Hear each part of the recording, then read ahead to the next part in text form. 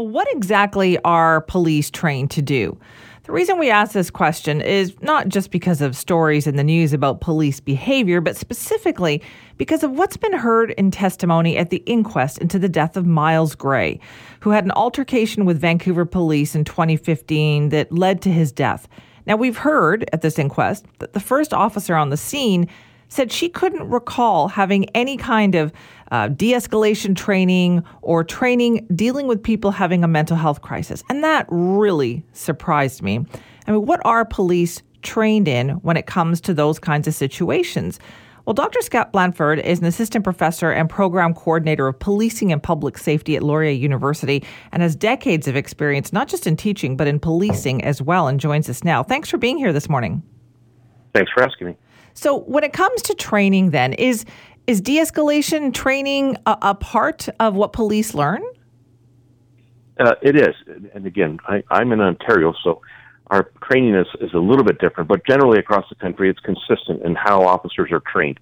At the basic recruit level, they are trained in the use of force model, and that includes communication, officer presence, the use of empty hand or soft techniques, impact weapons or intermediate weapons, all the way up through lethal force. So part of that is de-escalation. That is always a tactical consideration that's built into the use of force response model. And that is taught to all officers at the basic recruit level and then is reinforced through generally annual recertification in use of force. That includes firearms and empty hand techniques and dealing with mental health persons in distress. Okay, let me ask you then, what is the use of force model?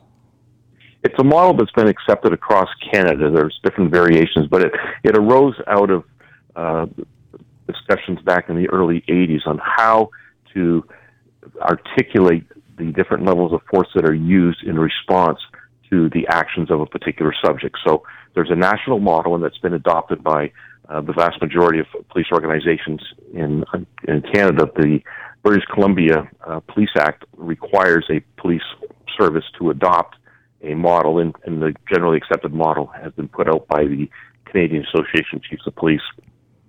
And it's basically, it's a wheel, so it's meant as a continuum. What does that mean?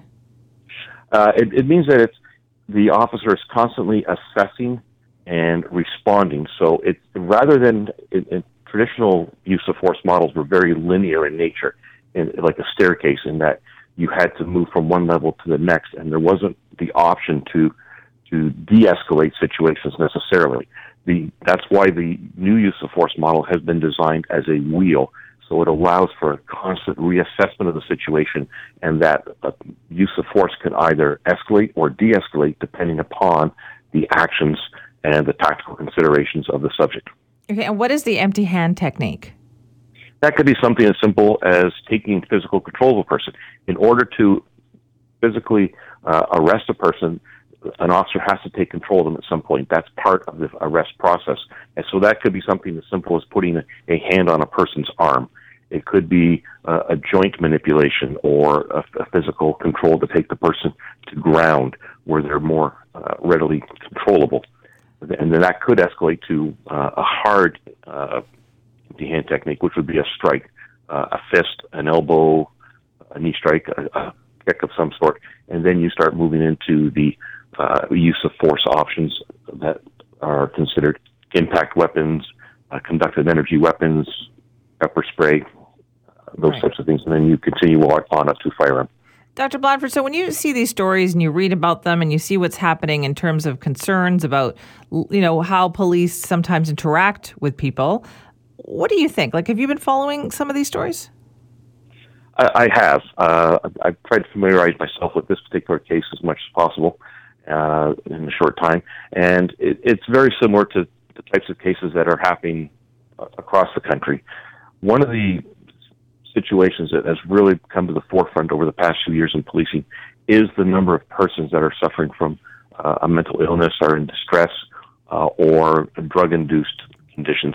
And it creates a real challenge for police because in many cases, police are trained to address an immediate issue. They're not trained to be mental health workers.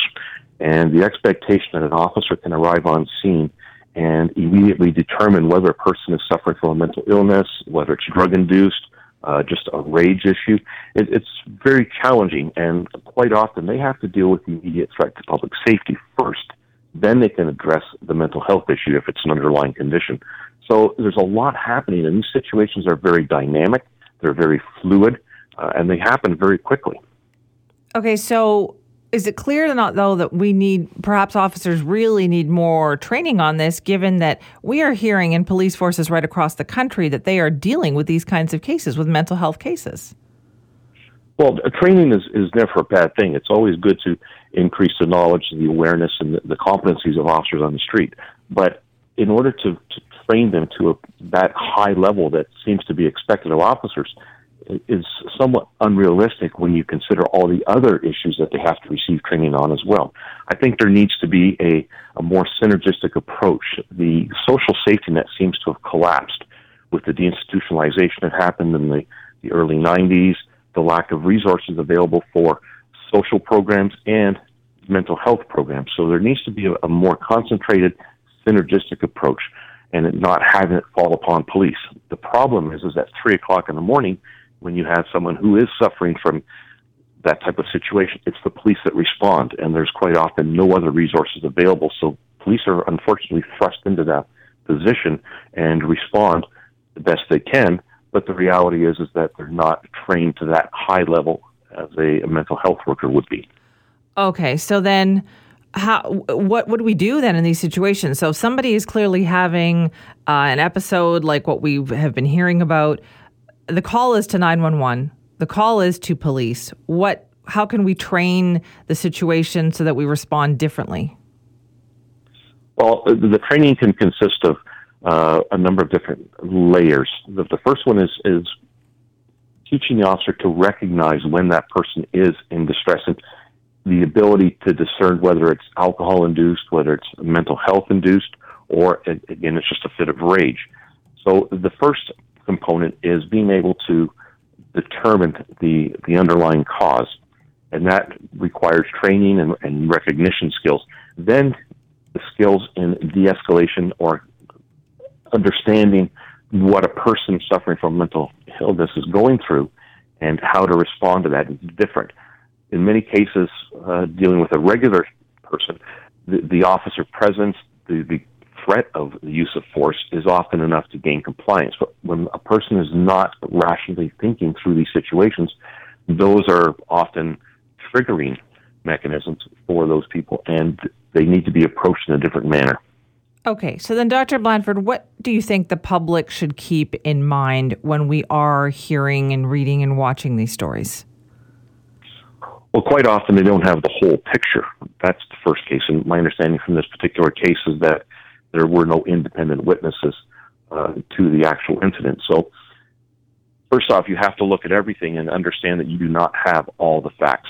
The other point is that the use of force is dependent upon the officer's perception of the threat to themselves and to other members of the public. So each officer will respond differently. In this case, with a number of officers, one option is always to contain the person and allow them to work through the situation, while additional resources, which need to be funded and included as part of the mental health response.